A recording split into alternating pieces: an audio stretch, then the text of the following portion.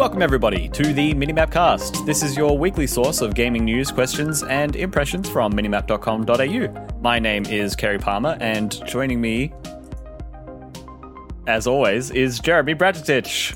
I'm punching the air. Hello. It's me, as always. Hello. How's the day going? Hello. Good. We're recording on a Monday. It's a Monday afternoon, and it's kind of warm. So I wake up in the morning and put my pants on one leg at a time, like everybody else. Just like everybody else.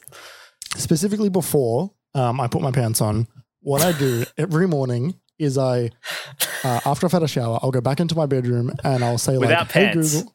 Like, no, specifically without pants, I'll say, hey, Google, what's the weather today? Because that will determine whether I wear shorts or pants. Yep. It said in the morning, currently it is 18 degrees. And I'm like, cool. I went to go reach for my pants and I was about a second away from putting one leg in. And then I said, today it will have a high of 29. And I went, are you fucking kidding me? Like, I just went, like, what the fuck? So I put them away and put some shorts on. Yep, definitely. What's your threshold? So for me, right, if it's below 20, it's long sleeve shirt or jacket, long sleeve pants. Right.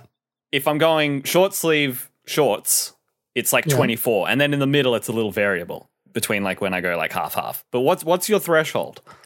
My threshold is when it's about 21 or 22, that's when I start to consider shorts. Okay. Because I tend to come home in the afternoon sun, which is very warm a lot of the time. Mm-hmm. And there's not a lot of shade from my route to and from the train station, to and from work and home. So I'm mostly just in the sun that entire walk. So definitely shorts. And I'm usually a t-shirt regardless. Like once it gets to like 15 degrees, I'm usually still in a t-shirt. But maybe with like a sweater or something. Yeah, like it depends on like anything higher is like anything higher is like, long sleeve and a jacket maybe sort of thing. Sorry, anything lower. Yeah, anything higher more cold. Yes. And then from then to maybe 24 is like maybe wearing a hoodie. Oh, you're wearing a hoodie at 24. But like a zip one that's open with my sleeves rolled up. Right. Keep the core warm, allow the arms to cool. To breathe. Breathe in the air. What is that? Led Zeppelin. No, Pink Floyd. Right. Sorry, Pink Floyd. Well, basically the same thing, right? This is the Minimap Cast. If you weren't aware, this is a podcast about video games. We're going to talk about video games this week, as we have every other week.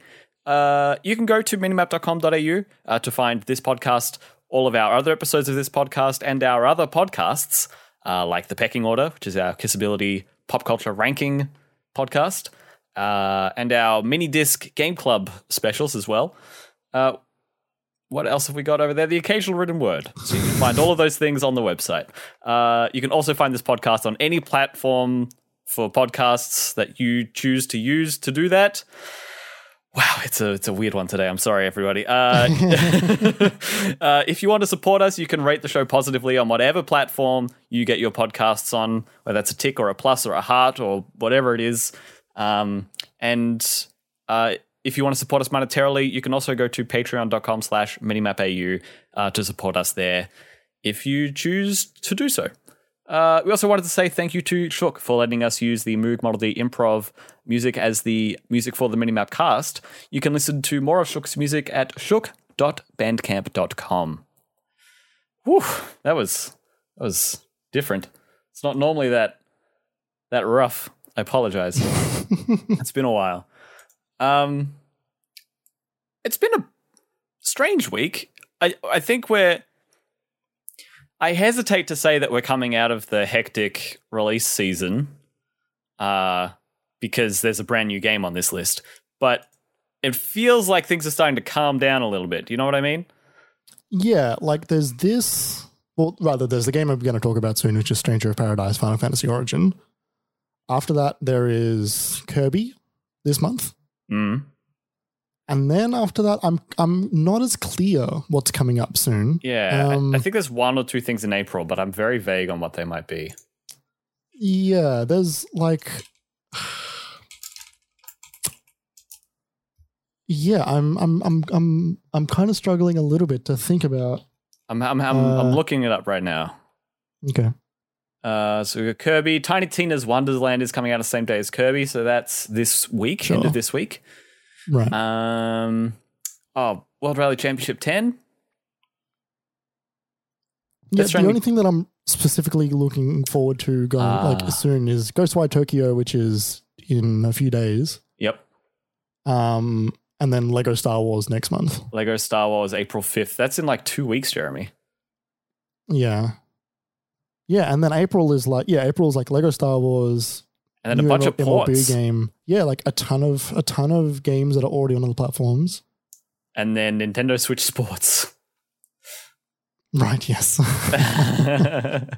Yeah, and then it gets a bit quiet. Yeah. Vampire the Masquerade Swan Song, whatever that is. I doubt that'll actually come out. Those games don't really actually exist anymore. If it says Vampire the Masquerade on it, I just assume it's never going to come out. No, the only reason you should think that if it's the one that is never actually coming out, the Bloodlines 2 or 3, whatever it is. Just Bloodlines That's anything. the only one. Because, remember they announced that and then they announced like 3 more games that are now coming out before the one they announced first. Yep. And the one that they announced first is like they had to change like lead developers and restart development. Yeah. Yeah.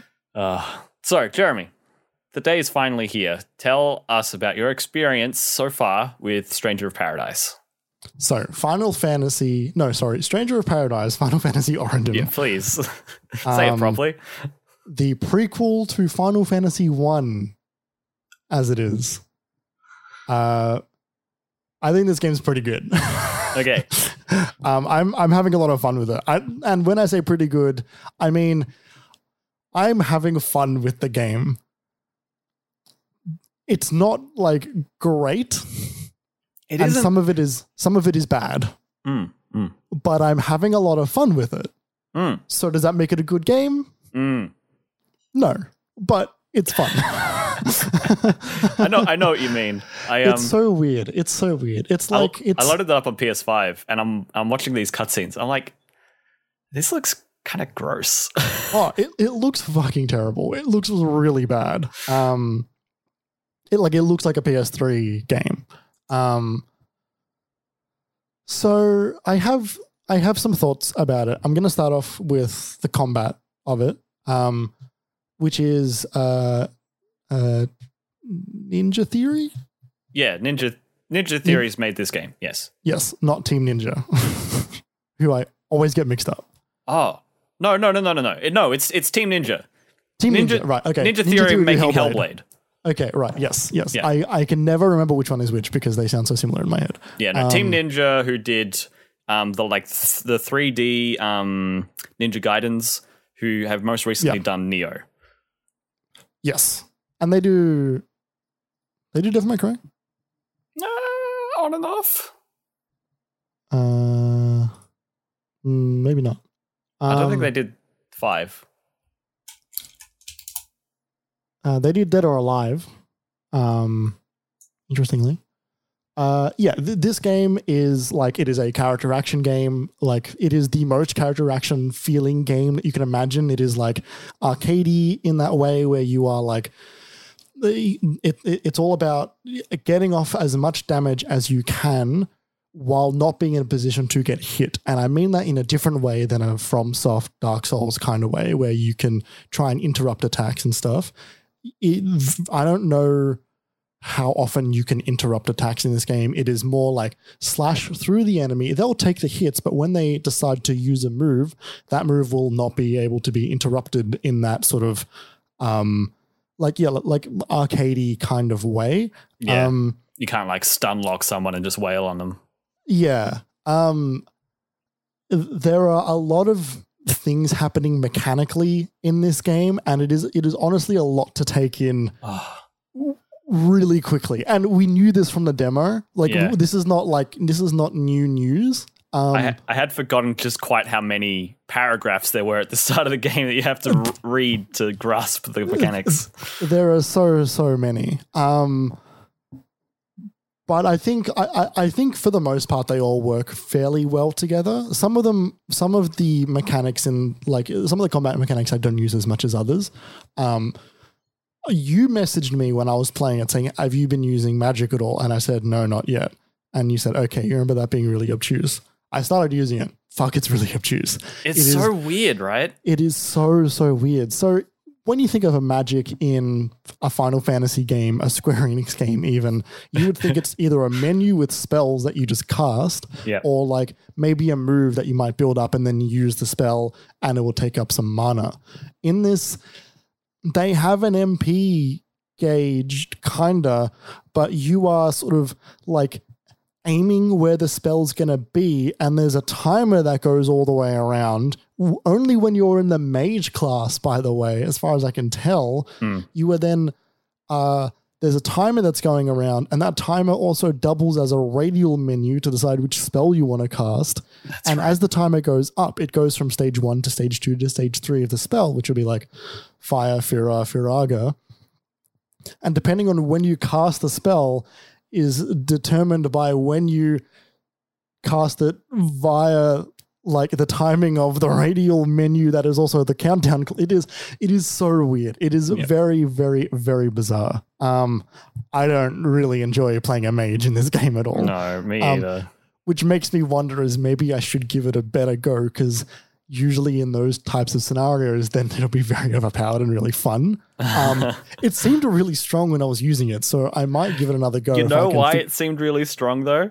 Because every time you opened the menu, you didn't know what spell you were going to cast, and so by the time you decided anything, it's always stage 3. You charged it up, so you charged it all the way up. Yeah. The classes in this game work as like they're called jobs, and you have like different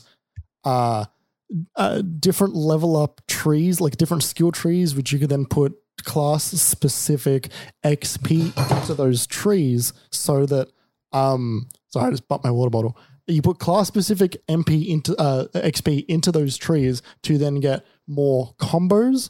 Because being one of those games made by that team, it is all about combos and different moves of combos while you're like fighting, which you can set in a menu. You can set which moves go to like which combination of button presses.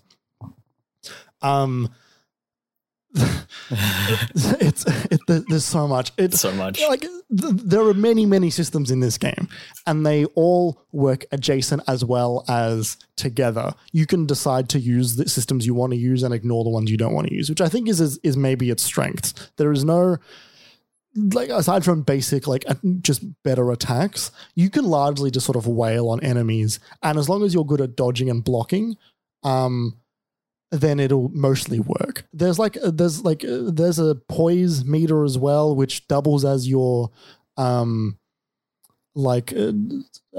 sometimes it's like how much mana, like using different moves can bring down your poise meter, so you can not be like staggered as quickly. And there's also like another bar you're building up, which doubles as your mana, which is like your move like gauge essentially, which also you can build up and then use while different. That is the crux of the game, is managing that bar to try and make sure you've got enough to use the move you want to use, while also not having none that you feel like suddenly you can't attack and you're only doing pissy weak attacks. And there's also like an absorb ability you can do, which is like kind of fun. There's a lot. There's a fucking lot. And while you are doing all of this, you are collecting a ton of gear, which I'm largely just pressing the like auto equip. So much button. gear. So much gear. And each gear, most gear pieces that are like rare and above have a job associated with it. That's right. And if you are wearing the gear that is has the class associated with it in the correct class, then you will become stronger. But if you wear different gear for that class, you will then gain XP for the job in the gear that you are wearing, I believe. I think. So you could. I've been gaining. I've been gaining XP for jobs that I haven't been using, which makes me think that that is where that's coming from. Yeah. I'm not 100% sure on that, but I'm pretty sure. That is my deduction. It's like an EXP share. Kinda, yeah. It's fun. I think it's actually really fun. There are sometimes walls that I hit which I have trouble figuring out how to be better at it, and more often than not, the way I get over those walls, unfortunately, is not to make the class that I'm in stronger, but to go back to the class that I think is stronger than the others. I think the big swords are and I don't mean this reductively because there's difficulty settings, but it feels more like easy mode. Like I've been using these like twin blades, which I think are really fun. The heavy sword just seems to be stronger in every way, which is kind of annoying because I want to sort of specialize into things that I want to do, but I feel like it keeps funneling towards me using the big swords because it just like seems like a better class. I wonder if that's like the strength of the job becomes more evident when you put more points into it by using it more, kind of thing. Like Marvel's Avengers, right? Where the characters become more individualized and more iconic and more fun to play after you've played them for 10 hours. Like maybe, but like I've put way more time. Like I kill all the small enemies with my twin swords and only really do bosses with my big sword. And so my twin swords are way higher level than my big sword. Okay. These all have correct names, by the way. They're not just twin sword and big sword. And I'm still taking out bosses way easier with the big sword. I don't really know why. You can change class on the fly. At least at the moment, I've got 2 jobs going at which I can just press Y and swap mid battle, which is cool because then you can like cancel out of combos and then sort of have the ability to run and dodge if you need to, and then keep attacking with another class. Jobs are classes, by the way. I'm not sure if that's evident, but I'm saying classes a lot because that's what I call them in my head, but they are called jobs in this game. It's a lot. I think I think it is fun, and I think there is a good way to learn it, but I just wish that the different jobs were more viable. And then if you go down to the bottom of the job trees, you can then unlock more job trees. So I found like a thief job tree, but I can't go into it unless I go all the way down through my twin swords and as well as another one. And then once I go through both of them, I can then unlock another job. I think it's interesting that this game is level-based. It's not just going through zones like I thought it was going to be. I thought it was going to be sort of disconnected, bespoke Dark Souls type zones because it is a Dark Souls formula of you have a limited amount of heals and there are cubes over there, which are your bonfires essentially, which are your checkpoints where you can level up. I don't think you lose XP when you die though, so it's sort of like they're not as important. They're just about getting your health back. Yeah. But and they set your checkpoint. Yes, they are your checkpoint as well. They are not nearly as like relieving as ones in Dark Souls because you sort of just find them and you're like, yeah, you got my health back. I'm just going to keep going. I'm not learning the map like I do in a Dark Souls. The map design isn't very good. The map, like visual design, I think is pretty cool because as we've spoken about in the past, they're all based on previous Final Fantasy games. Some I'm recognizing, some I'm not because I haven't played all of them, definitely. But and also there's it's pretty hard to recognize a bridge from Final Fantasy 1. Yes. That being said, I think that like gameplay wise, I think they're really poorly designed. They're not fun to walk around in, honestly.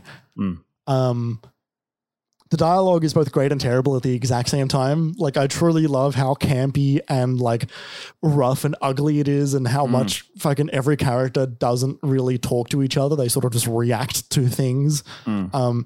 Anytime anyone mentions crystals or chaos to Jack, that's all he ever wants to speak about. Someone was like, I'm going to show you to this guy. This guy made a deal with chaos many, many years ago. If you want to take my pirate ship over to him, you're welcome to. And he goes, I want to know more about the deal with chaos. Like that is immediately what he says. Disregards anything before or after the phrase chaos. I just want to talk about that. My Way was played like 5 minutes into the game. Yeah, it's just like faintly for 30 seconds. Yeah. Like an echo. Incredible. I am so ready for that to be the ongoing song that happens in moments of character development for Jack Garland. I'm so fucking happy about that. It happens twice. Yeah, once at the beginning, onto the end.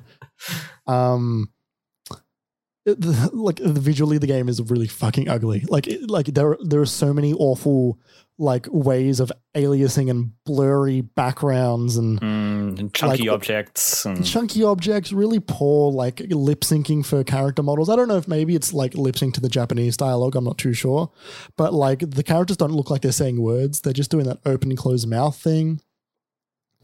I think it's good that the actual dialogue and story is doubling down on itself while also not acknowledging that it's doing that. Jack is the most like bro-y, like edgy kind of guy from early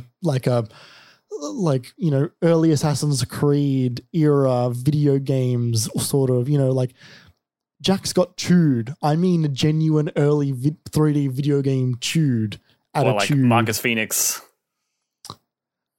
Yeah, he wasn't so much chewed. He was more just like anger a lot of the time. Yeah. I'm trying to think of like a good, like kind of like Dante from Devil May Cry, but maybe like an angry Dante. Like he's a Shadow the Hedgehog is what he is. He genuinely is a Shadow the Hedgehog. I don't know, man. This game's fucking weird. I've seen some people say they finished it in 17 hours, which is like way shorter than I expected, in a good way, because I want to kind of get through this game at a brisk pace. Yeah. I've met a pirate named Bicky. I've met the king. I have fought the pirate named Bicky. Now I'm on my way to the realm of the Dark Elves, and I'm there, and I'm like, this place is fucking shithouse to walk around in.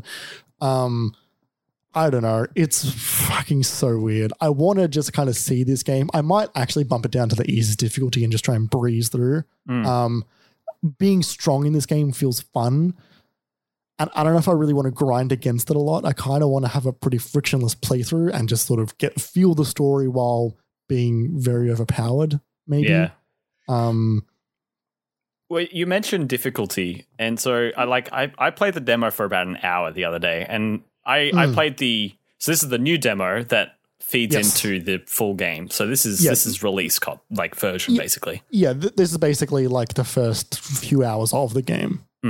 And this is opposed to the E3 demo when they announced the game last year. It came out, and something I noticed at the end of the demo last year was that it immediately funneled you into a survey about, how hard did you find these types of encounters? How hard did you find the boss? What did you think about the jobs? What did you think about the gear? Like, they asked a lot on a really granular level. So I really got the impression that they were really in the tweaking phase of tuning difficulty and drop rates and stuff like that. And I found, so I already had that familiarity with the game, but I'd kind of brushed it to the side. But when I finally got into the combat of the game, I found it much simpler and easier, I think, than I initially did. Same. Playing it in June last year, which made it a lot more enjoyable. Yeah, I thought so too. Like, it did just feel a bit funner, just a bit slashier. You weren't as hurt when you got hit. You weren't as or staggered. I think there were less enemies at the start.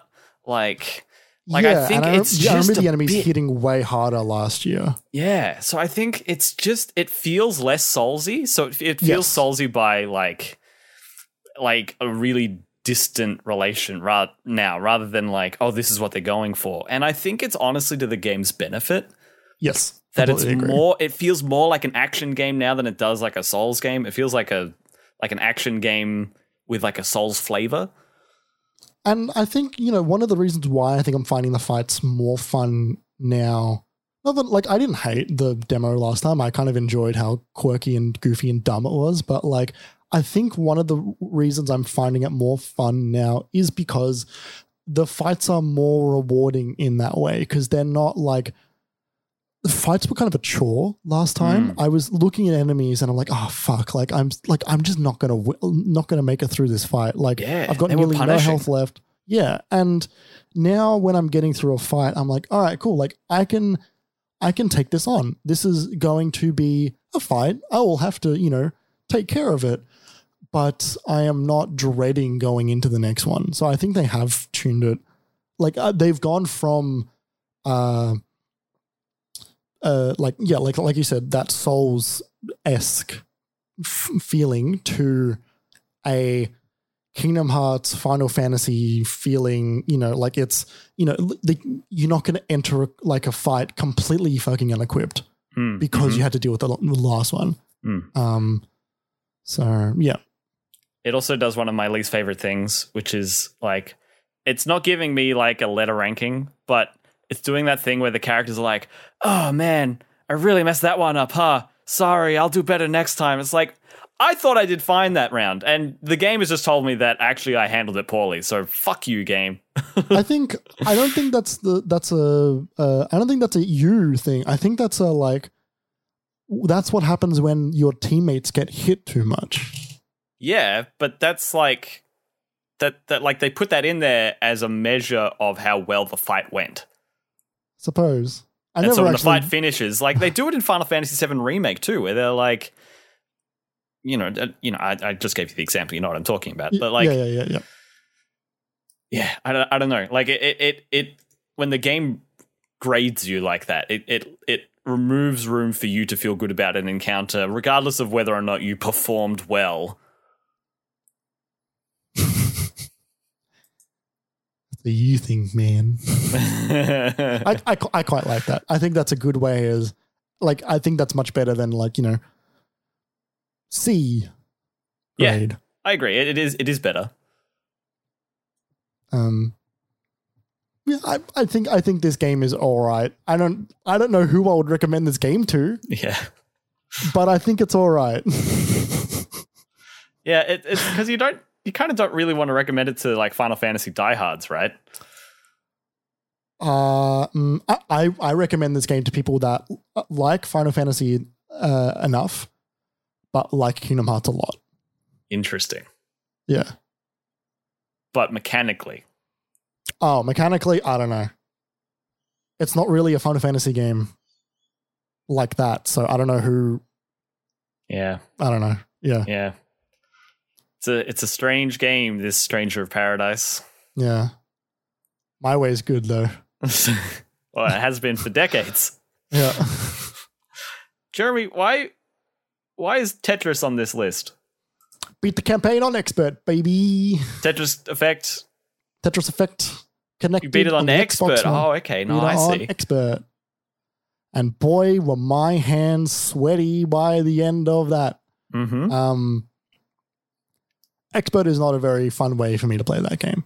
And I think I'm glad I did it. I don't know how much more Expert I'm going to play. If I'm going to keep playing that game because I just sort of will always keep playing that game because I think it's like exquisite. But I think Expert is too fast for the campaign because the campaign is a lot about feeling the level and sort of having this like genuine like emotional connection to what the game is sort of reading to you.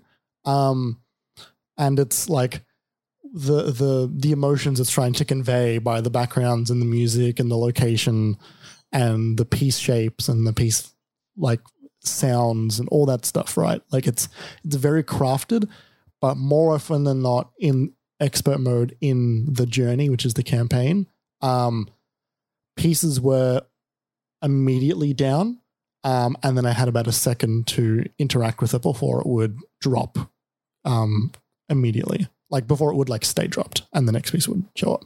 So set like concrete. Yes. I think that, hard Tetris is always going to be included because people are really good at it and you need, to cater towards those people that have played Tetris for 30 years. And, if I get to that point where I'm that good, then that's great. But like the campaign, I think doesn't benefit from it being always hard. I think that game needs it needs its fast moments and its slow moments to complement the fast moments. It needs its give and its take. Mm-hmm. And I don't think that it being always fast really helps any of that at all. A lot of the really slow moments were still quite fast. And I just didn't really enjoy it as much. But I finished it to sort of say, hey, I finished it. Got mostly C's and D's throughout the whole thing. But, that's fine. I still like to playing Tetris Online is still really fun in that. I haven't given that a go actually. What's that like? It's just like like competitive battle Tetris against each other. But you also get the effect mode, so you can press the triggers. So like a lot of the time, that is where the game gets decided, and it is racing to get to that. But if you can make it through like someone else's effect mode, then like you're onto something there. Because suddenly you get 10, 15 lines of junk that you got to break through. And a lot of the time it's two people effect moding each other at the same time, and you're like, oh, who's just gonna break first? And like it's cool. Nice. Yeah, I found when the normal mode of the Tetris Effect got hard, that's when I started to sort of appreciate the game less. Right. Because I felt like it was much harder to appreciate the moments, the actual effects they were showing you and giving you when it was just hellfire. I did actually have so I was playing it on the couch, and then I finished at about 1:30 a.m., which was far too late for what the next day was going to be for me. And I fell asleep on the couch afterwards because I was just so tired. Not like immediately as if I passed out like I ran a marathon, but like I was sitting on the couch for a few more minutes after I'd turned off the Xbox, and I just sort of like had a little like an hour nap. And I started to actually experience the Tetris Effect again.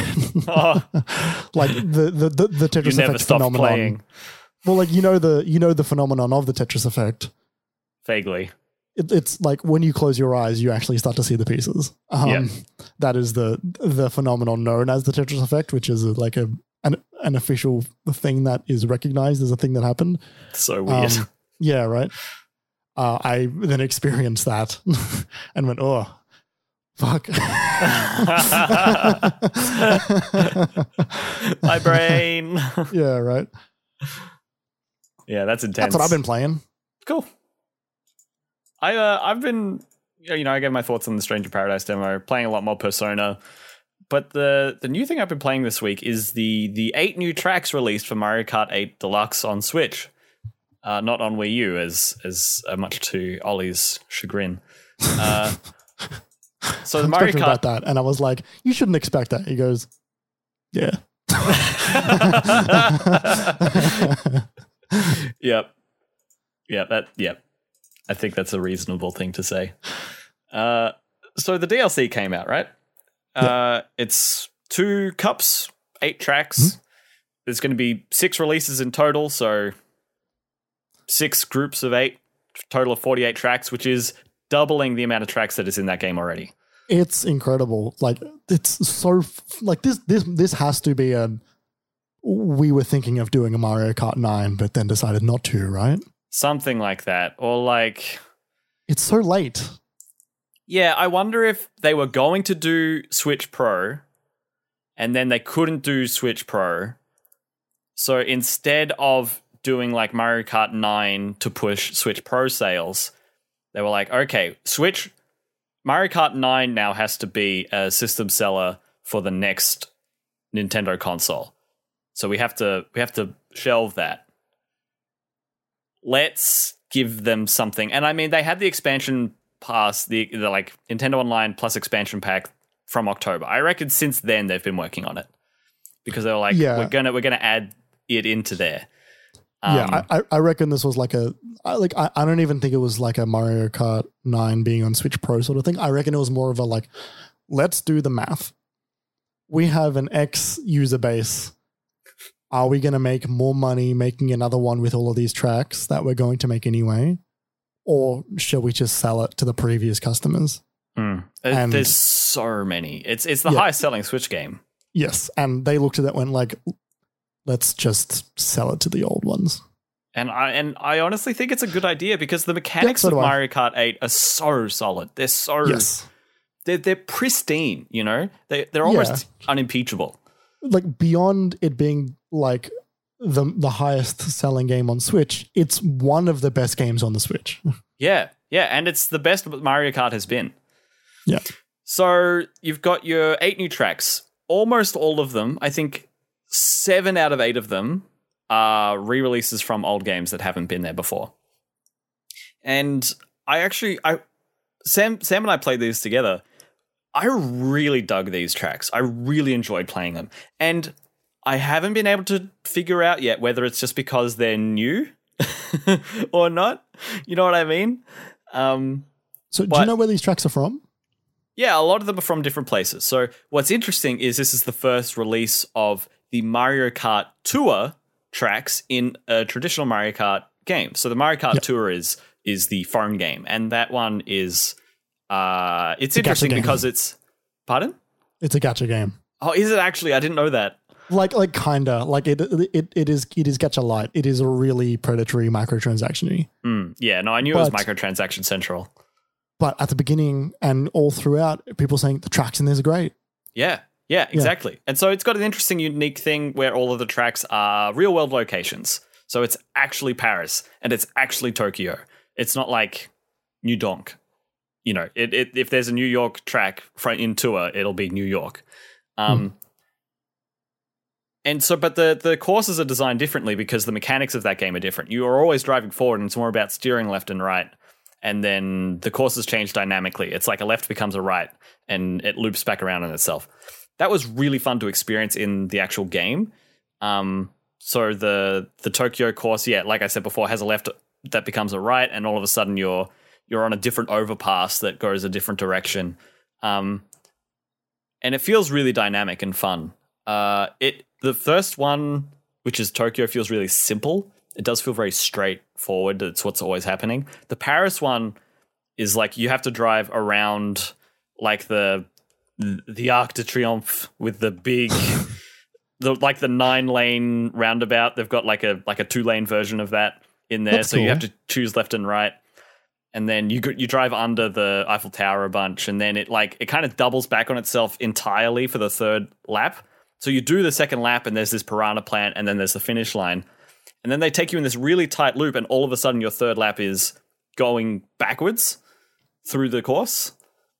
Oh, and neat. So that's what's best about those mobile courses is they're really dynamic in which ways they take you. Right. But then also they've got a couple of ones from the original DS game, which I've just found like a really fun. Like they've got really good turns. Like it's not too tricky, but it's good fun, and it just felt really good to play. Yeah, well, because those turns on the DS especially were like, D-pad turns. Yeah, that's a good point. And so there was not a whole lot of like granularity back then. Yeah, in terms of like how many drift boosts you're going to unlock through the turn and all that. But then one that was interesting is they've got Choco Mountain on there, which is a course from N64, it was always a bit weird. It's got boulders dropping down the cliff. It's really foggy. There's this bit where you go around this lake and you end up about 2 meters above the course that you were at about 30 seconds ago. But there's no barrier, so you can always just fall off the course and all of a sudden you're 30 seconds behind literally everyone else. And so when I play the original game, when I play the remastered track on Mario Kart 8, I'm like, oh, this feels better. There's this like crystal cave. I'm like, oh, I don't remember this. This looks great. And the boulders still fall down and it still goes around the lake and stuff like that. And I played it and I'm like, oh, wow, this is amazing. And then I went back to the N64 one to show Sam. And I'm like, oh, actually, they changed this. They changed like half of this map. Like, like it's really different for the better. There isn't that 30-second drop-off anymore. And it looks way better. And it's way more polished. And there's moments where it's just got like a straightaway in the kind of way that you don't really get in newer Mario Kart courses. You don't get that many straightaways in a Mario Kart 8 track. Yeah, not many. And then it's got the thing in Mario Kart 64 they had at the end of the course where it's like 3 really steep jumps, and so you jump off one and then you land on one. It's like because you're hitting the top of another hill, and so.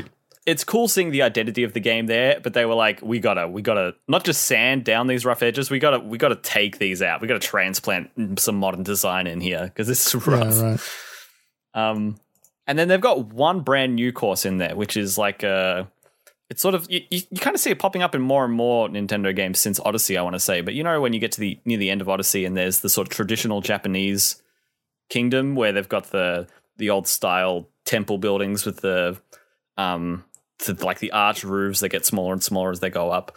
So they've got like a ninja temple. I think it's something like that. Like there's a couple of shurikens and stuff like that in the course, and that one is not a Mario Kart Tour course, but it is almost as dynamic as one, where they've kind of got 2 or 3 layers on the course on top of each other at any given moment. And so you're constantly, you all start on like the ground level, but every time there's like an air moment where your paraglider opens, you can hit like an air gust, and that can take you up into the rafters of the next section, which then gives you different access to items. And there's this raising and lowering shuriken board that you don't want to get crushed by. But if you come in on top of the course in the second lap, you can ride on top of the shuriken board, and that can put you on the next one. But because it's raising and lowering, it's constantly putting people in different areas of the map. So you're always ending up in a different section. It feels so dynamic. It's cool. Really, really fun. I only played them all through once, but I was left with a really, really positive impression. Now, the soundtracks aren't as jazzified as they are in the original Mario Kart 8 tracks, which is, I think, understandable, because they got like a proper studio band to do all of those. And like they were super high quality. So like I'm sad that they're not like fully reworked and properly mastered and recorded and all of that. But the ones they've got there are totally fine. It's not an issue. It's just not the awesome jazz Mario Kart 8 soundtrack. Yeah, that is like a cut above. Yeah, exactly. It's so highly produced and arranged and recorded. It's just not that, which is fair. I get it. Hopefully they double down Mario Kart. Like I would love if they just do that again. not Double Dash. I hope they do like a soundtrack like that again for the next one though. Sure. But yeah, it's extremely positive. Like if you're not that keen on it, I reckon just wait until there's been 3 drops and there's 24 courses. Yeah, right. It's like at some point it's just like I'll buy it sort of thing. Yeah, what is it? It's like 25 US or something like that, like 30 something or 40 like Australian. You get twice as many tracks. You get another Mario Kart game. Yeah, basically. Is there off the top of your head, is there a Switch level? Like one where you drive around on the Nintendo Switch? No. Definitely not. Because they did that for most of the others. Not in I don't think they did a 64 version. They definitely did it on DS. That's the first one I remember where you're riding around on the DS. It was the handheld thing. Because I think they did maybe it wasn't a 3DS one. They did more than one. I only remember the DS one. I'm pretty sure it was a multiplayer battle map. Right, okay. Because it's not like an interesting course. Yeah, it's an arena.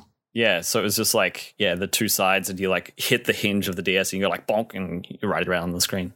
That's such a funny idea for a level. Yeah, I think because it was simple enough that you could play it in the download play. You remember the DS download play? Yeah. I guess it was back. Yeah, I think it's pretty difficult to do that. Like that worked because the games weren't large enough that wasn't a problem. Where you could just send part of a game to another console. Yeah. Suppose now it's just download the game from the eShop sort of thing. Yeah, totally. Or there's like a multiplayer demo. Yeah. And it's like 2 gig. So yeah, that's what we've been playing this week. We are going to have a quick break, and then we're going to come back to talk about games that commit to themselves. Games with strong direction. Games with a commitment to itself, perhaps for the better and perhaps for the worse. Yeah. Yeah. Have a think about that, everyone. We'll be right back.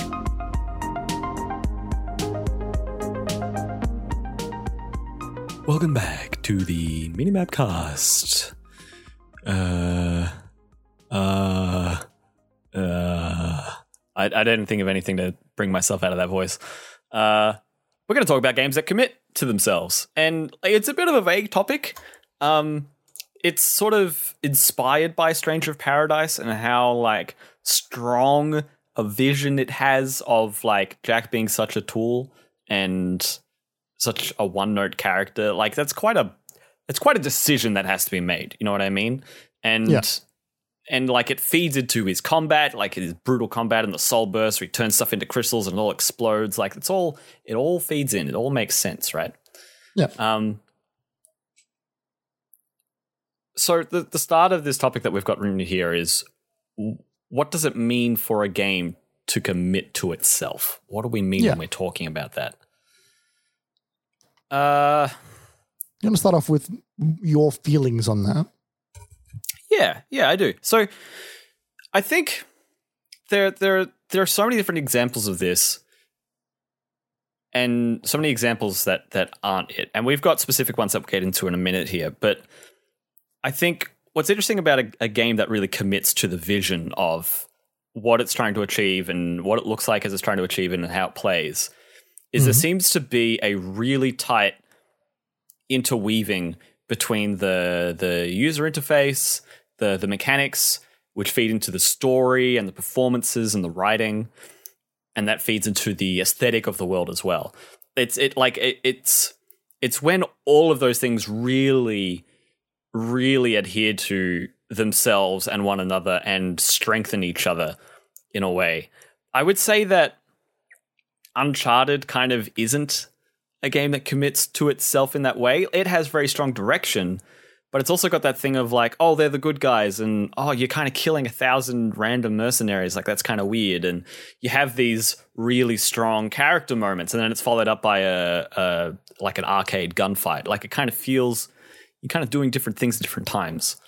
Yeah, and like, you know, we're not talking about, you know, like a break between narrative and gameplay exclusively. It's about like the whole experience sort of needs to, it's kind of like creativity via like restriction or like via boundaries. Like, you know, like it sort of has to like set up some rules for itself to play in and then see how far it can stretch itself while also staying within the box that it has since just created for itself. Yep. I think we're sort of on the same page in that regard. Yeah, for sure.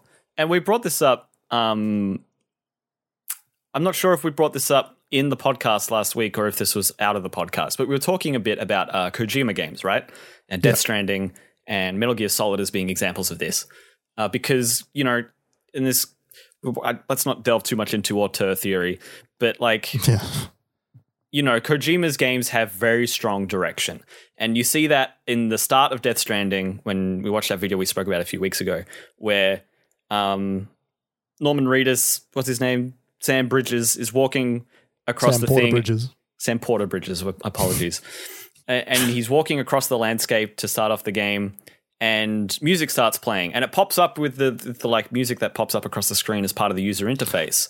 As if it's like a music video. That's like the music video, like beginning and ending of what the song is when it came out, the publisher of the song, and like, yeah.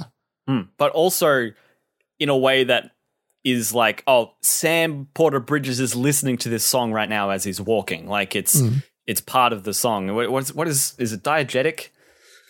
Yeah. Diegetic. Yes, it is diegetic. Occurring within the context of the story and able to be heard by the characters. Right, yeah, so it's diegetic. And it all sort of feeds in. Or like in Metal Gear Solid 5, right, when you open a menu, it's Snake pulling out his like fancy cassette player that's got like a hologram UI on top of that. That's your menu system, is going through that. And when you play music, it's the tape player on his belt that's playing.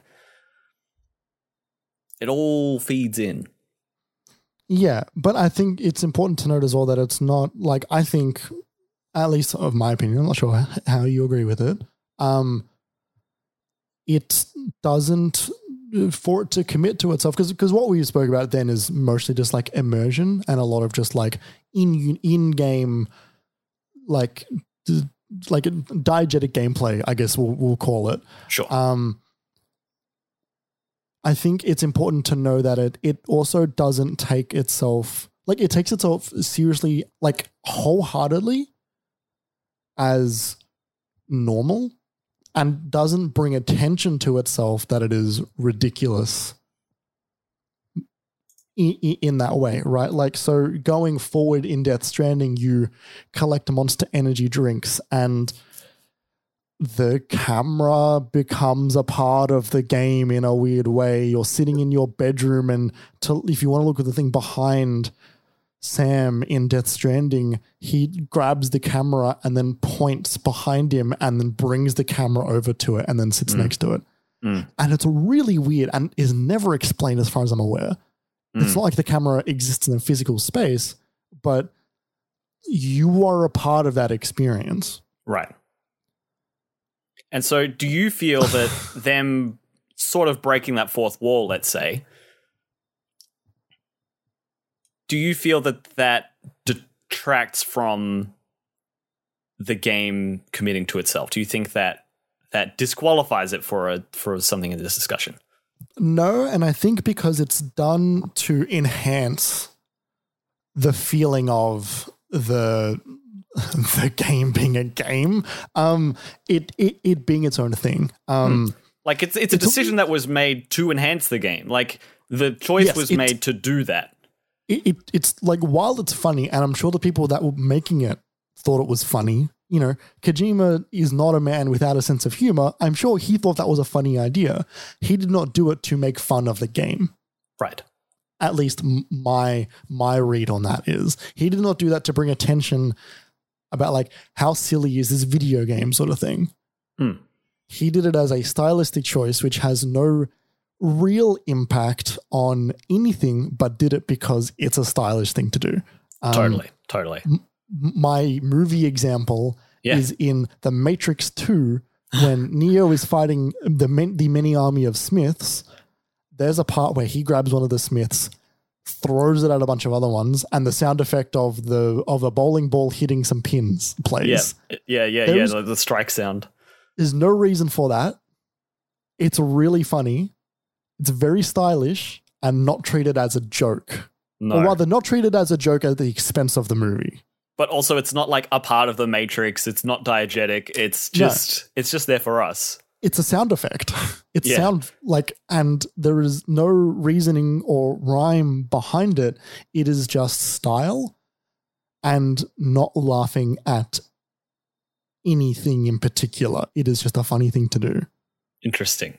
Which is in its own way a sort of commitment to a bit, right? Like it's like you know, the Wachowski sisters would have had to look at that and go like, I'm sure they measured it. They went like, do we want to put this in? And at some point they're like, yeah, we got to put it in. Yeah. It's too good to not put in. Yeah. Yeah, totally. I think let's get into our examples here. So we'll talk about some games that we think do and do not do this. And I guess, and we'll sort of bring it back around to more general discussion afterwards. Yeah. But yeah, it's interesting thinking about these games because I'm trying to think about games, not games that really don't and are messes and stuff like that. But what's the example of a game that's great and doesn't commit to itself, but is still fun? Like it's you know what I mean? That's why I sort of brought up Uncharted before, because I'm trying to determine where that line is. Yeah. So like I think I've got one that really tries to and then actually fails at the last moment to do it, which is Red Dead Redemption 2. Now, I think this game is fucking fantastic. I have spoken about Red Dead in the past. I think it's really excellent. It's really long, and one of the through line themes of the game is the end of the West and what happens when the cowboys can no longer exist in the world that they're in. It's throughout the entire thing. It's all about the one final score so we can all retire, you know, we can all finally relax, et cetera, et cetera. We just got to get that one final score because they know that like this gang, Dutch's gang, is like its time is running out. The world is changing and it's leaving the concept of cowboys behind. I'm going to talk about some structural spoilers of the game, not plot spoilers. What happens at the end of the game after you've finished the campaign, specifically the campaign I'm not going to talk about, after that you then enter the epilogue. The epilogue is another like 5 or 6 hours at least. Yeah, I've heard it's long. I hear people get to the epilogue and they're like, why is this still going? Yes, like it is like it's a really weird chapter. It's quite a good chapter, but it is really weird. And the reason it's weird, this is the spoiler. You are playing as John Marsden. Right. Years after the ending of the main campaign. And you like it basically leads into Red Dead 1. Right. That is where that chapter is set. Like within a few weeks / months, like right up until Red Dead 1, or like I think. Yeah. Right, okay. That's cool. Yeah, like it's a really cool moment. And you get to have some really great story with John, and it's really interesting. Where the game fails to commit to what it's trying to talk about is, like I said, the entire game is all about time is running out. When you play as John Marsden, you can finish side quests that you started as Arthur Morgan. Right. And that doesn't make any sense. No. That doesn't make any sense whatsoever. And I think that they shouldn't have done that. I think if it were to commit to itself, what it would have done is those missions, like, you don't get to finish them. Like, hey, guess what? Like, the West is almost done. Like, sometimes you have to move on. You don't get to finish every plot. You don't get to see all the endings to the quests. You don't get to save everybody. You can't save everybody. Like, time's ticking and, the world is moving, and sometimes that's it. Because that's what the game is like saying to you, but it's not giving you that a lot of the time. The world changes throughout the game. Like there's one of the great examples of it is there's like a train track that's slowly being built along the entire map. And so as the game progresses, that train track slowly gets built. You can actually watch it happen in real time, going back towards houses that are not there at the beginning of the game to built at the end of the game, etc. And then when you play as John in the epilogue, the map has changed dramatically. It's a different season. Things have changed, etc. But all these side quests are still there. And that's because 10 years later. Yeah, and that's because they know that people would have been upset about it. Yeah. Because it's a video game, right? People want to tick all the boxes and stuff. And that goes directly against what the game is telling you and showing you in the world. The gameplay part of it, I think, failed there. I think that's fair enough. I understand the reasoning, but I really wish they would have went like, hey, like you don't like, you know what? Give me the world where I didn't do this side quest. Give me the fucked up version that I didn't fix or whatever. Or maybe give me a better version because I meddled in it as Arthur and actually ruined it. Mm-hmm. And like they could have done it a couple of different ways, right? Where maybe you get to the end of the epilogue and then you unlock a mode where you can go back to the time before the end of the main campaign as Arthur, and then you can tick off all the boxes, right? Sure. And maybe give you a warning before that as well, to sort of satisfy that criteria and to let the player know what's going to happen vaguely. Yeah. And it's worth mentioning that there's a couple of them you can't get to, but those are largely like time-based side quests, and they do restart, which is maybe even weirder, where you have to restart the side quest from the beginning as John. I think to maybe like make that a bit more cohesive in between, you start something as Arthur and then finish it as John, which is better, but also like I think you should have actually taken that away. You should have said like, hey, you don't get this. You don't get to finish this. It makes me think, and the times I've played Red Dead, I've thought to myself, I'm here because the story's meant to be excellent. Yeah. What if this was just a single player narrative? What if this was an Uncharted, and it wasn't necessarily an open world?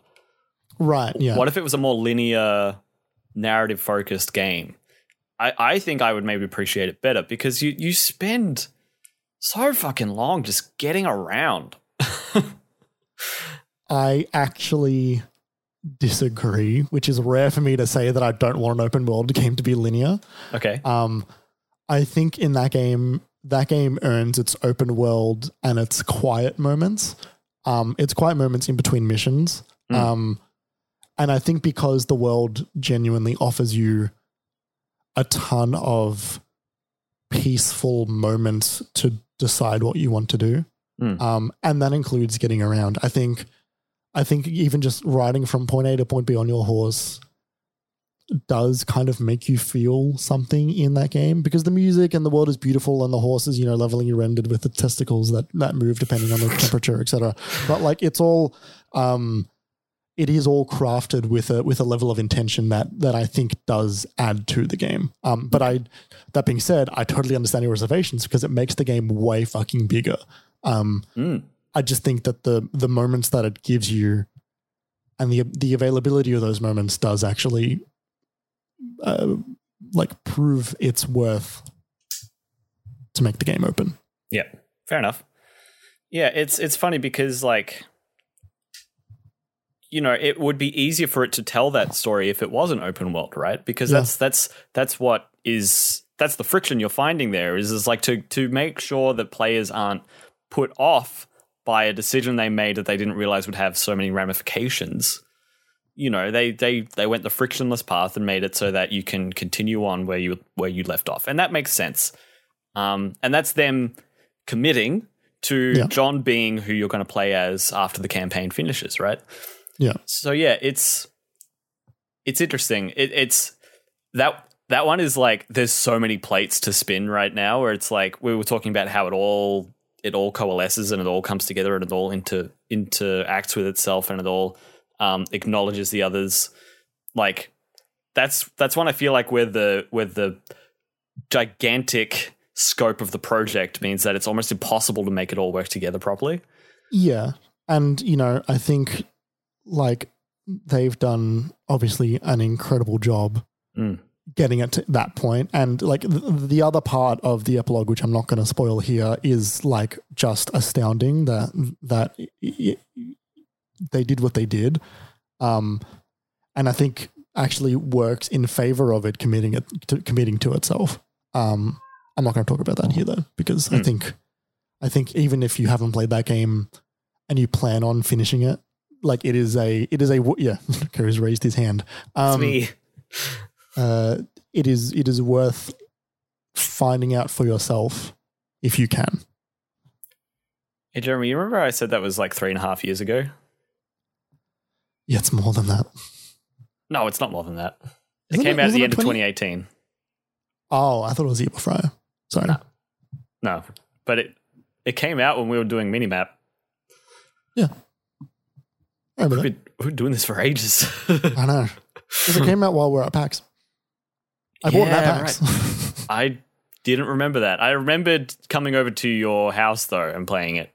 And then I wrote an article about it. You can find it on minimap.com.au. Do you want to go straight into your other pick, or do you want to do mine first? What do you reckon? You do yours. Okay, cool. So one that I've picked, and this is a recent game that I've been playing, but it's really hard not to think of it when I'm playing it, is Persona 5, Royal specifically. Been playing it, I mentioned it on the last podcast last week. It's been really nice to just play a narrative single-player game. This game is so stylish. It speaks to something that I'll bring up once I've sort of spoken through the whole game. But the user experience is so. Yeah, it's in one way, it's really standard stuff, visual novel, text-based or audio-based, conversations and stuff like that, decisions you make along the way. And then, getting around a city to go to different vendors, and then you got turn-based JRPG battle system. It all makes sense.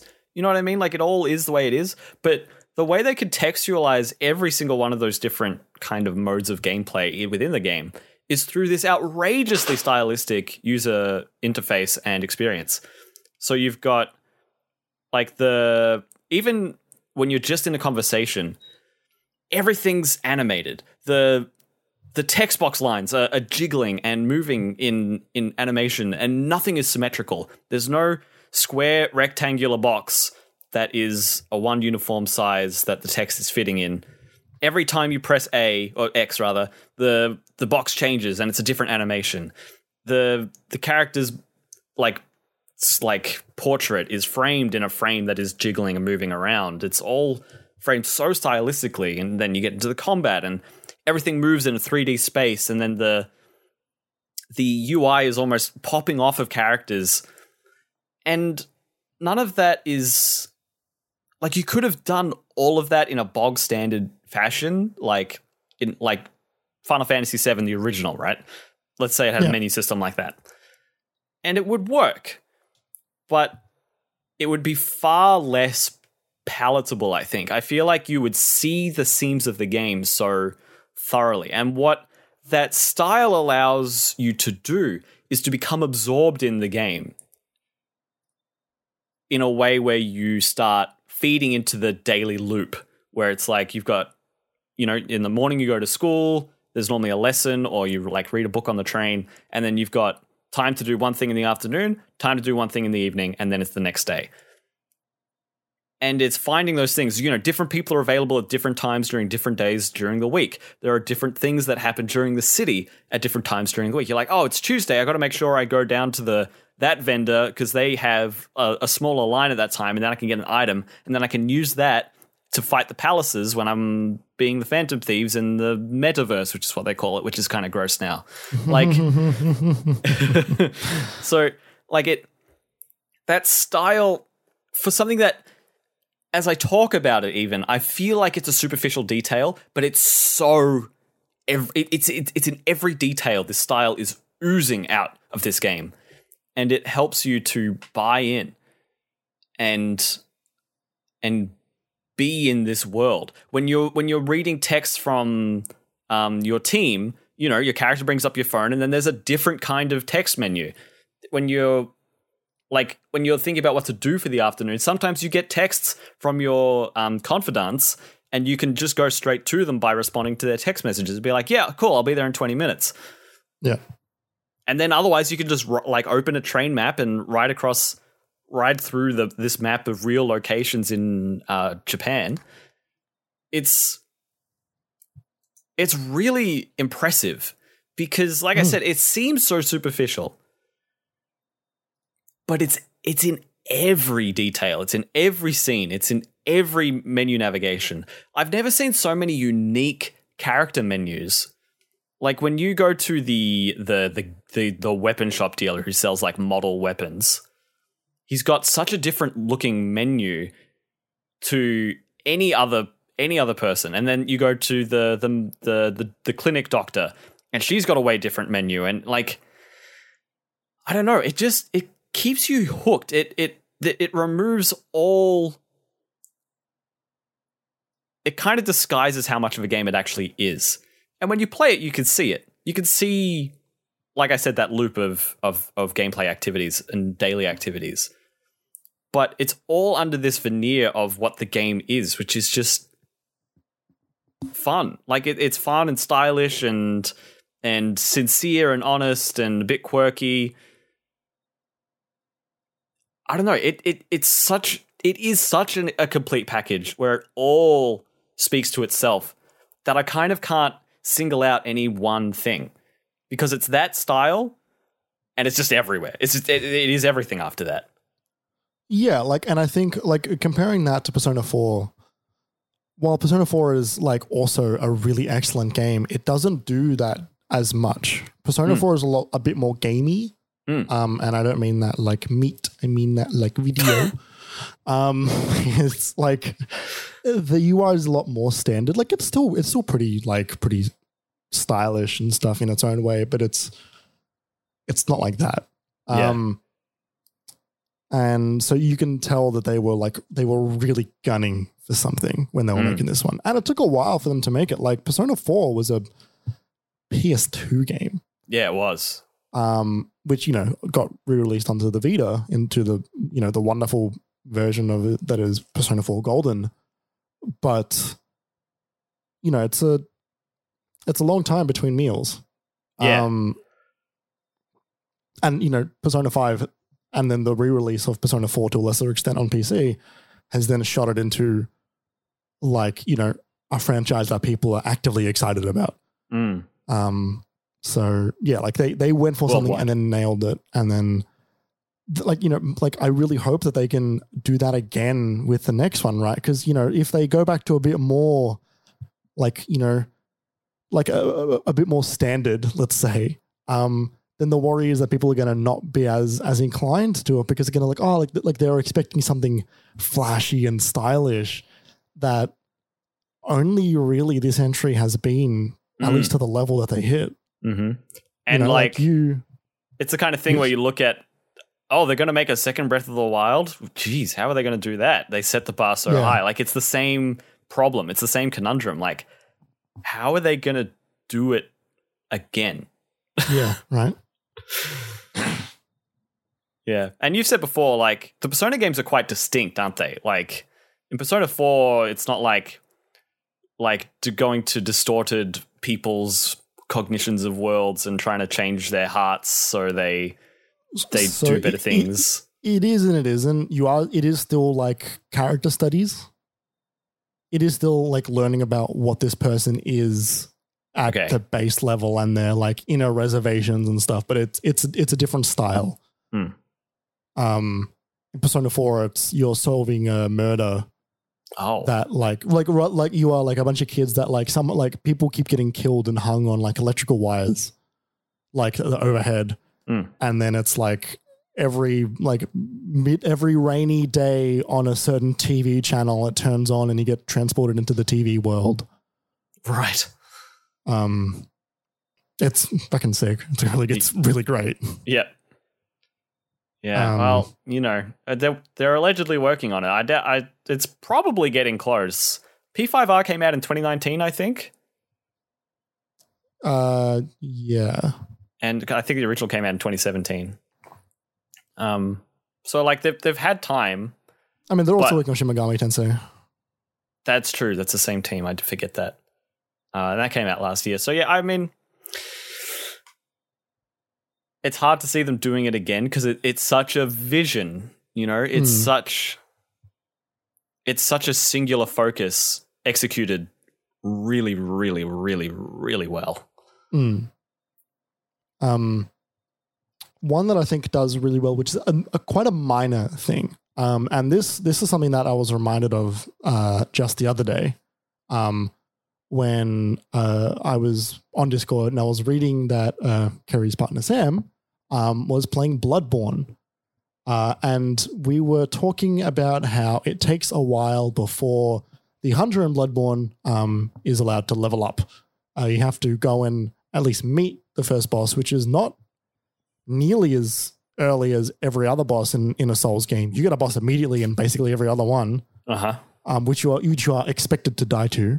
In Bloodborne, it takes a while before you get to one. You got to go through like the early central Yharnam area. Yeah, and you got to go through like a ton of enemies. You have to learn how to play the game honestly before you are allowed to even get to the boss.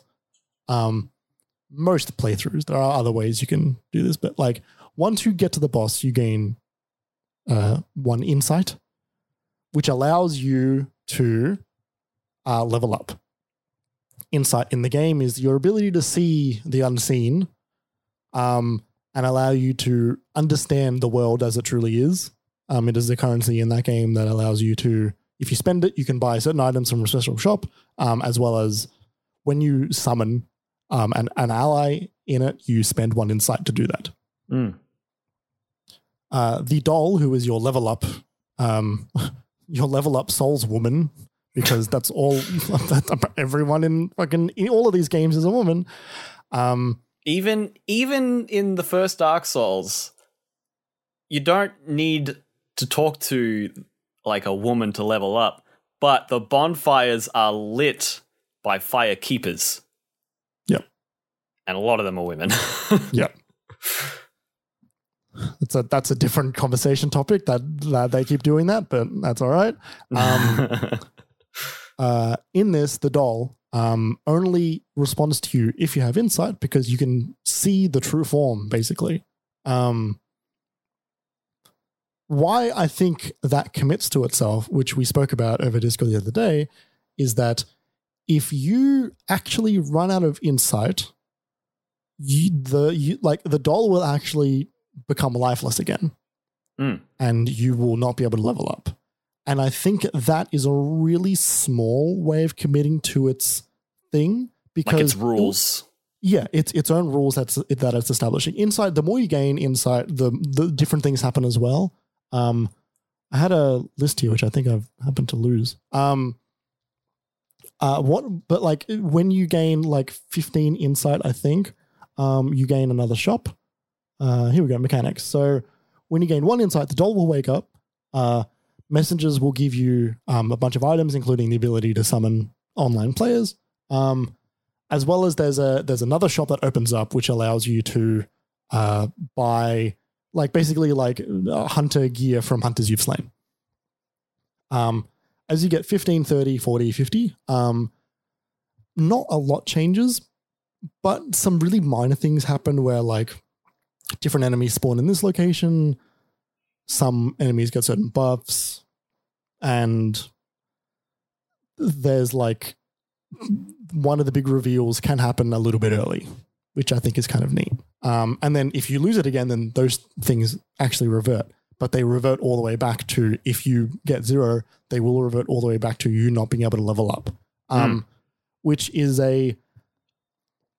it's a like a negative in terms of gameplay, right? It's a kind of harsh thing. You can always get more insight. You are never, like, as far as I'm aware, there's no way you can spend every insight in the game and suddenly have your game soft lock. If you were to do that, you would probably have to intentionally do that, because if you were spending all of your insight, there's a good chance you're doing it intentionally at this point. Right. You don't lose it upon death or anything. Like it will stay with you. But they've set their rules up and then committed to those rules to the extent where you could potentially like have your game locked off for a chunk of time, which I think is a really good commitment to its own rules, where its law can negatively affect your gameplay. And like that makes sense within like how they've designed the game, even in that first area, right? Where they give you the scenario that you have to overcome. And if you don't, like, there's really not that many options for you. You kind of have to. Yeah. And so that being a part of that is like, this is how it is. You got to make it work. Yeah. And, you know, like the obvious accessibility like discussion aside, in terms of, yeah, these games should have difficulty options and abilities that you don't like ways you can beat the game with like out issue, basically. The idea that like, there's a lot of things in games as art where people like, you know, I default to this and I'm trying to wean myself off it as much as possible, where people talk about like fun as like as a metric for games, which I think is largely extraordinarily reductive. But also the idea that like, the idea that games shouldn't be challenging is a different conversation to games shouldn't be accessible. Games should be challenging with the option of you being able to overcome those challenges. But the idea that like games as art needs to be friendly to you and not be challenging to you as art, I think is really terrible. Right. Yeah. And has led to like, in a way, like led to like worse games, you know. I think one of the things that the Ubisoft games do really poorly is challenge you, because they're trying to make them accessible to everybody in the same way like a Disney or Marvel movie will do it, or Star Wars, where they'll make everybody can watch this one because we're not going to make you think at all. You know, the Ubisoft characters in these games will tell you what you need to do every 10 seconds, so you go and do it. We're going to give you every option available for you to make sure you know what you're doing, so you don't have to think about it. They've erred away from that in some of the Assassin's Creed games, right? Where they've got that exploration mode.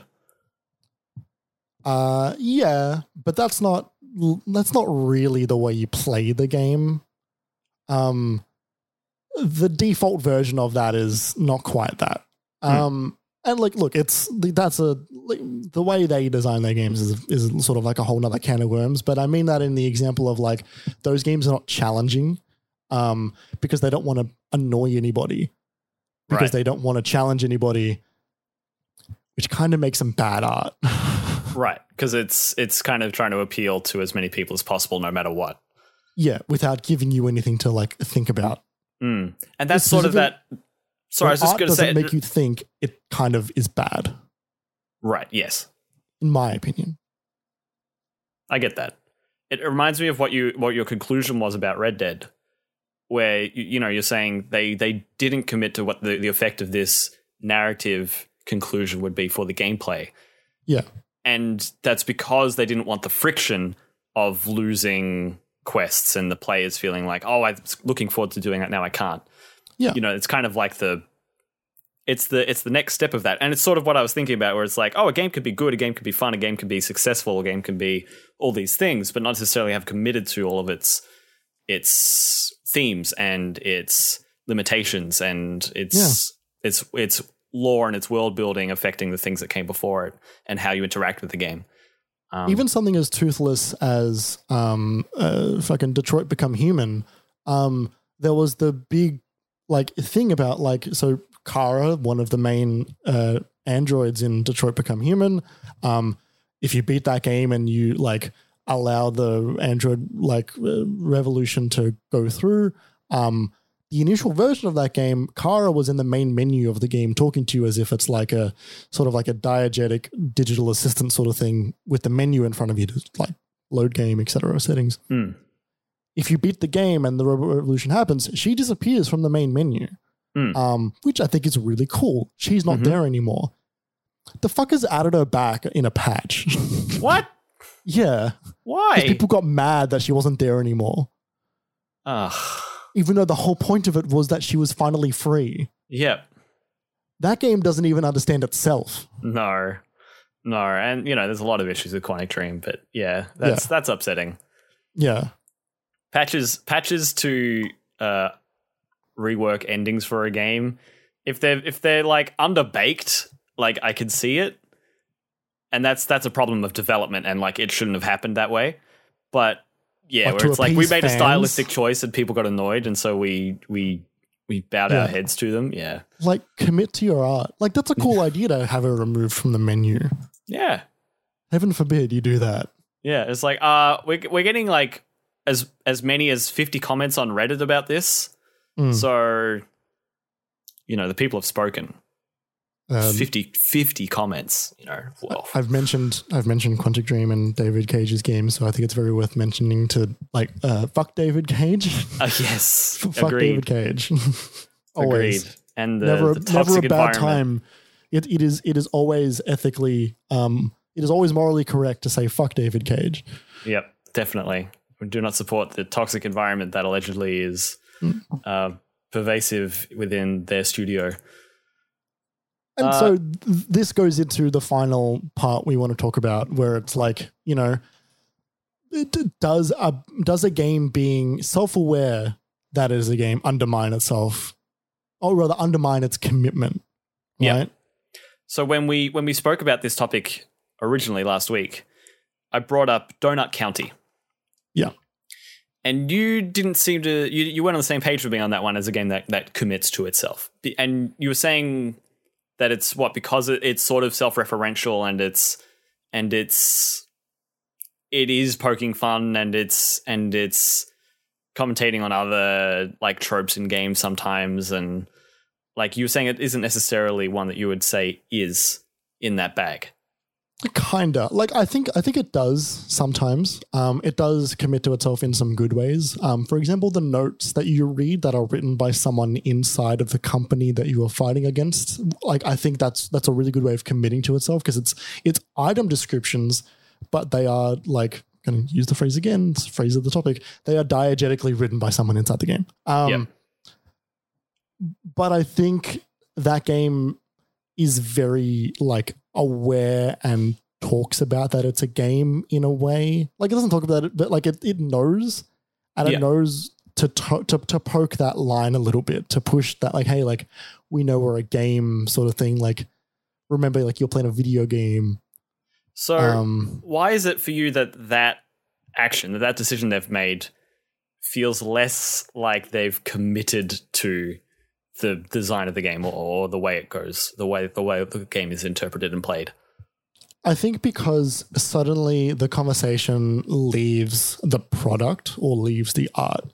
Suddenly it has shifted the perspective of the game's voice to being outside of itself. Okay. Another, like an example of this, which is a bit more of an extreme example of this, but I think it still talks to what I'm talking about, is spoilers for the end of WandaVision, where throughout a chunk of WandaVision, there is the Scarlet Witch's brother, Quicksilver, who has died in universe, has returned into this world. We don't know how. That's part of like the story, is like how is the Scarlet Witch's brother back? However, he's not played by the same actor as he was in the previous movies, not because they recast Aaron Taylor Johnson, but they specifically chose the actor from the X-Men universe to play this Quicksilver in the non-X-Men universe. This was after Marvel bought Fox, and we knew that the mutants were coming in some form or another. And it was a big reveal that, like, hey, guess what? It's not the X-Men from this universe. It's the X-Men from another universe. And people immediately jumped to and did a million theories, blah, blah, blah. Like, I don't care that the theories were fake. I don't care that it wasn't the X-Men. Like, it turns out it's not him. It turns out it's just someone that Wanda has reanimated. But the casting choice is evoking a conversation and evoking a memory that people have that have seen these properties, but no one in the universe has had. Right. Like no one said, hey, you're the guy from the Fox universe. He doesn't reference the Fox universe because the Fox universe doesn't exist at this point in time. And so to everybody, he just looks different. Mm-hmm. But the choice that they have made is referencing something to the audience, but is not referencing something to the characters. Mm-hmm. And so in universe, it doesn't make any sense why he would look like the Fox X-Men. He's just another guy. Right. But the way it was leading you on, it was talking about something in a more meta level than just itself, in a way that I think didn't add to anything. I think that's fair enough, in that example specifically. Yeah, and I think that is not committing to itself, because if they did commit to itself, they would have given either a reason why he looks like this or not chosen that character. Yeah, that's more of a commitment to like a cameo than it is to like the vision for the show. It's almost a pop culture reference at that point, right? Because it might as well not be about itself. It just happens that Marvel is big enough that they can make pop culture references to themselves without referencing something in universe. Which is pretty wild to think about. Yeah, right. And I think like Donut County sort of does that, where it will talk about itself in a larger context than just itself. It will talk about itself as a video game. And okay, yeah, I think that's fair enough. I do think it does that, like it is committed to doing that in a way where it enhances the game. Like that is the stylistic choice they've made to enhance your actions in the game, to put it in this context of these kind of self-aware characters that are making jokes that we get because we're humans playing the game, because it was made for humans to play the game. All of those jokes and stuff, and it doing that, I think was good and did help the game. I think what I'm saying is that when it was doing that, it was actually no longer committing to itself. It was committing to something larger than itself.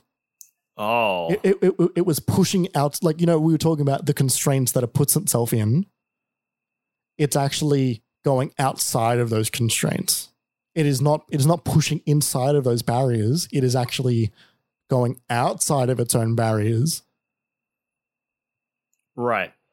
Which is why I think that when I was talking about Kojima games, I specifically referenced Death Stranding and did not reference Metal Gear Solid as much. Or rather, I said Metal Gear Solid didn't commit to itself as much as Death Stranding did. Right. I think, for example, my example for that is the Metal Gear Solid hint that is on the inside of one of like the guidebooks, or the inside of the book that it comes with or something. Like, I think that's really because cool. it's all a bit meta. Yeah. So when you're saying commits to itself, you're thinking of something where it's like, not only do the decisions all inform the other choices that are made for the game in terms of the art and the design and the gameplay and all of that, but it's also about it is a contained sort of experience. Yeah, it doesn't have to reference something outside of the art. Yeah. Which I think is interesting, why I think Final Fantasy Origin Stranger in Paradise is good at that, even though every level is based on a different world. Yeah, and it's also pulling in like Frank Sinatra and Limp Bizkit. Like, yeah. And I think because what they've done is they have pulled those outside elements into its constraints. They've pulled Frank Sinatra, but they haven't, they're not referencing New York, New York. Frank Sinatra is on Jack's phone, right? They've suddenly put it inside the constraints of it being literally a physical thing or digital thing inside of the world that he's listening to, regardless of where it's come from. I think having prodded at this idea with you a bit, I think I have to disagree. Okay, that's fine. On this limitation. I don't think that referencing another property or referencing context that a player would have about this game, even though it's not introduced by this game, I don't think that makes it any less of a commitment, right? Like when we think about a movie like Deadpool, for example. Sure. That's a movie that's constantly, and like the comics as well, any Deadpool property is constantly breaking the fourth wall, making pop culture references as jokes, as butts of jokes. And, it's always pushing the structure of what a movie is or what a movie's supposed to do. Sure. For the sake of comedy. That's a commitment to doing that to the ends of the goal of the film, right? They commit to those jokes, they commit to that style in a way that enhances the product, the final product. Deadpool as a movie, as the movie that it came out as, doesn't exist if they don't do it the way it does. Like it's kind of impossible for it to be anything else. And I completely agree with that. I think, and this might be me going, like, I promise I'm trying to work this into my feelings about this. Yeah. I think the genuine, deliberate, continuous act of referencing things outside of it, because that's the shtick. Sure. Suddenly brings it into its own barrier. Brings it into its own. And I know that sounds like I'm going against what I just said. A bit. I think the almost so making it the point, I think, actually creates their barrier. And don't get me wrong, that barrier gets a lot bigger because that's the point of them setting up those rules. Yeah. But like, if you reference it once, then I don't think that's good. But if your point is to continually reference itself, I think that is still then it committing to itself inside the barriers of itself, deliberately going to reference everything else. Even if that one time something is mentioned, say in Donut County, they do one single, it's been a while since we've played it, but like sure. They have one single reference to like a pop culture thing. Like even if they do that once, that's still a deliberate decision on their part to do that and to evoke a certain thing. Sure, but it's not a serious decision, I feel. Why not? I think because it's done to... I know. I like, and I'm still trying to like find that balance. Yeah, it sounds like you've got a kind of blurry gray line of delineation here, and that's fine. We might not define it here. Yeah, like I don't think either of us could actually define it, but I think what it is like it's maybe a reminder in Donut County that like, hey, this is a game. Like, we are silly. This is a silly video game. Whereas, like, you never forget in Deadpool. You never forget this is a movie that exists in a broader context of pop culture and the world and world events and stuff. Mm-hmm. Because it is consistently reminding you to the point where that's almost the point of the movie. You know, they don't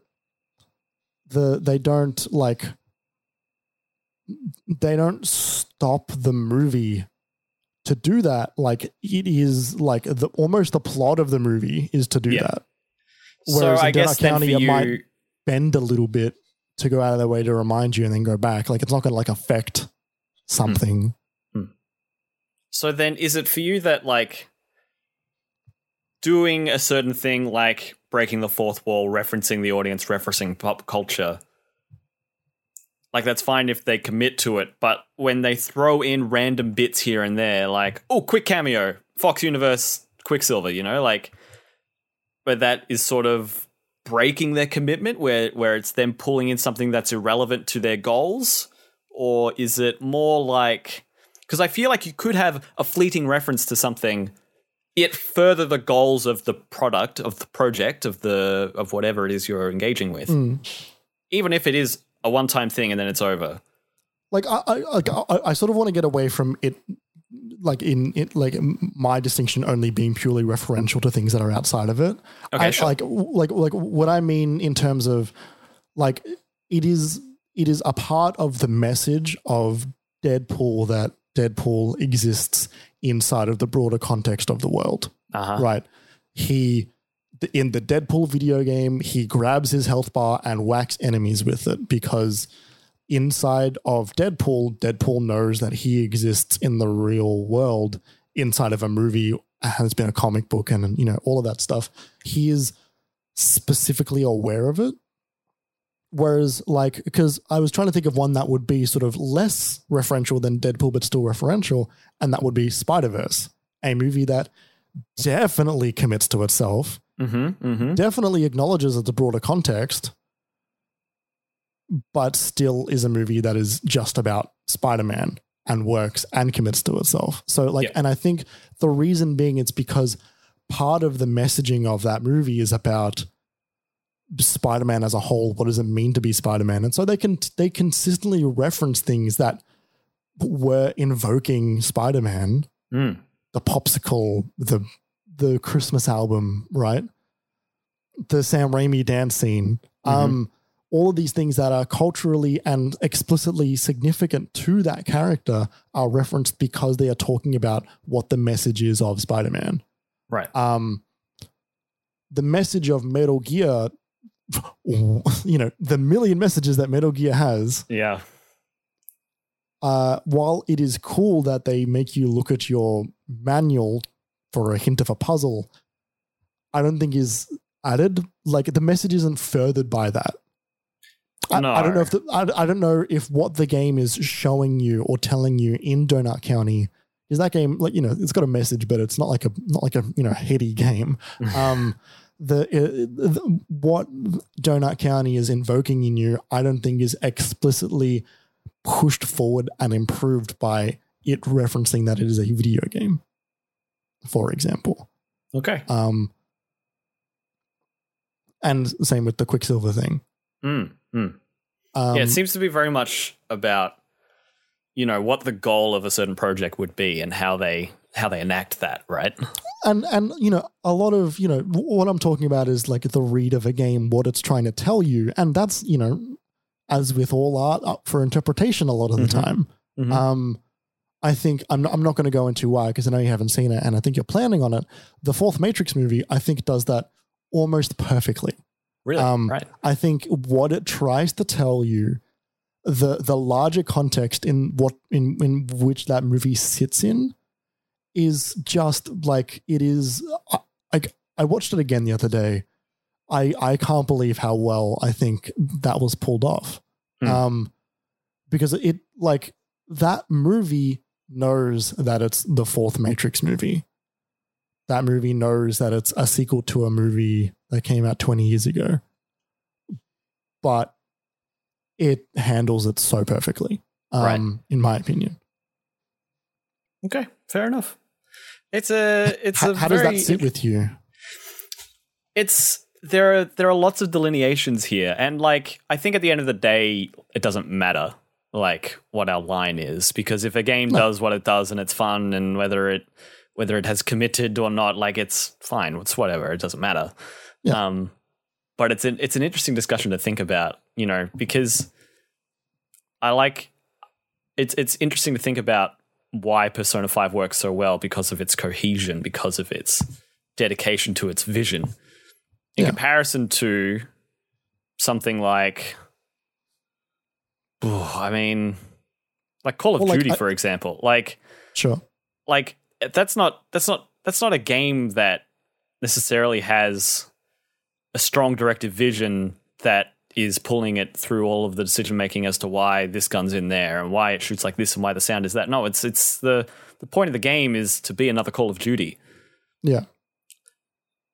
Still could be a good game, still could be fun, still can have fun assets and set pieces and whatever. But it's not the same as these examples. So it's interesting to think about. And I'm glad we can have this discussion without talking about auto theory as well. Yes. Like one more quick one I think I wanted to bring up was why I think Shadow of the Colossus is wonderful, because it commits to itself, and there's no side quest, etc., all that stuff, designed by subtraction or whatever it was called. That being said, the additional of the hidden addition of collectibles that you can then get different items of to do time attacks almost goes against what the design philosophy is. But it's so out of the way that you can play the entire game and not experience any of that anyway. Yeah. Which is really interesting. And a lot of those items are just part of the world as well, like lizard tails and... Yeah, like, narratively they fit in the world, but they serve something that isn't the narrative. They serve you going back and, trying to kill the Colossus in a faster time. Yeah, totally. Yeah.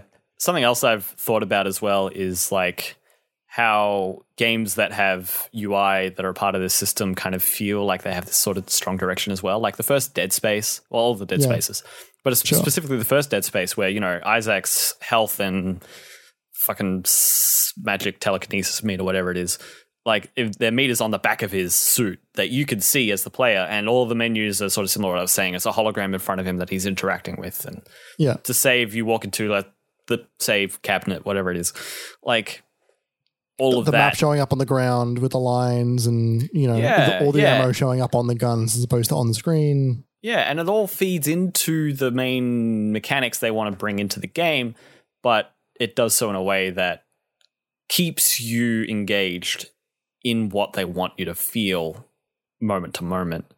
Yeah. Yeah, it's fascinating. That UI integration, I think, is a big part of what makes a game feel that good. Yeah. We went longer than we were supposed to. A little bit longer than we were supposed to. I like that we went there though. I like that we were trying to nut that one out. That was fun. Like I look at this and I can't necessarily say what the point was. Like, but I think that's okay. Like I think this is just kind of a good sort of dissection of a topic and just sort of feeling it out. Gets you thinking. Yeah. Gets the brain flexing. Yeah, gets those juices flowing. You got them brain juices? Always. I know I do. Every morning I give myself a big syringe into the top of my skull. Oh my God. It's a gross visual, isn't it? I don't know what that means. Inject my brain with the brain juices. Oh, so that's where the coffee goes. Oh my God. It's time for us to go, everybody. Thank you so much for listening. So too. This has been the Minimapcast. You can find this on minimap.com.au or on any podcast service of your choice. You can find us also on Twitter. We put up a post every time a new episode goes live over there, so you can go to twitter.com/minimapau to find us there. You can also find us there individually. I'm there at kjpalmer_24. Jeremy? At Obi-Wan-Jez. And if you want to support us monetarily, you can also find us on Patreon. That's patreon.com/minimapau. It's been slightly revamped recently. Just sort of a flat $5 fee. Just so if you want to support us. That would help us, pay for the website hosting, the podcast hosting, and all of that. Otherwise, we'll be here free for you anyway. Thank you so much for listening, everybody, and we'll see you next time.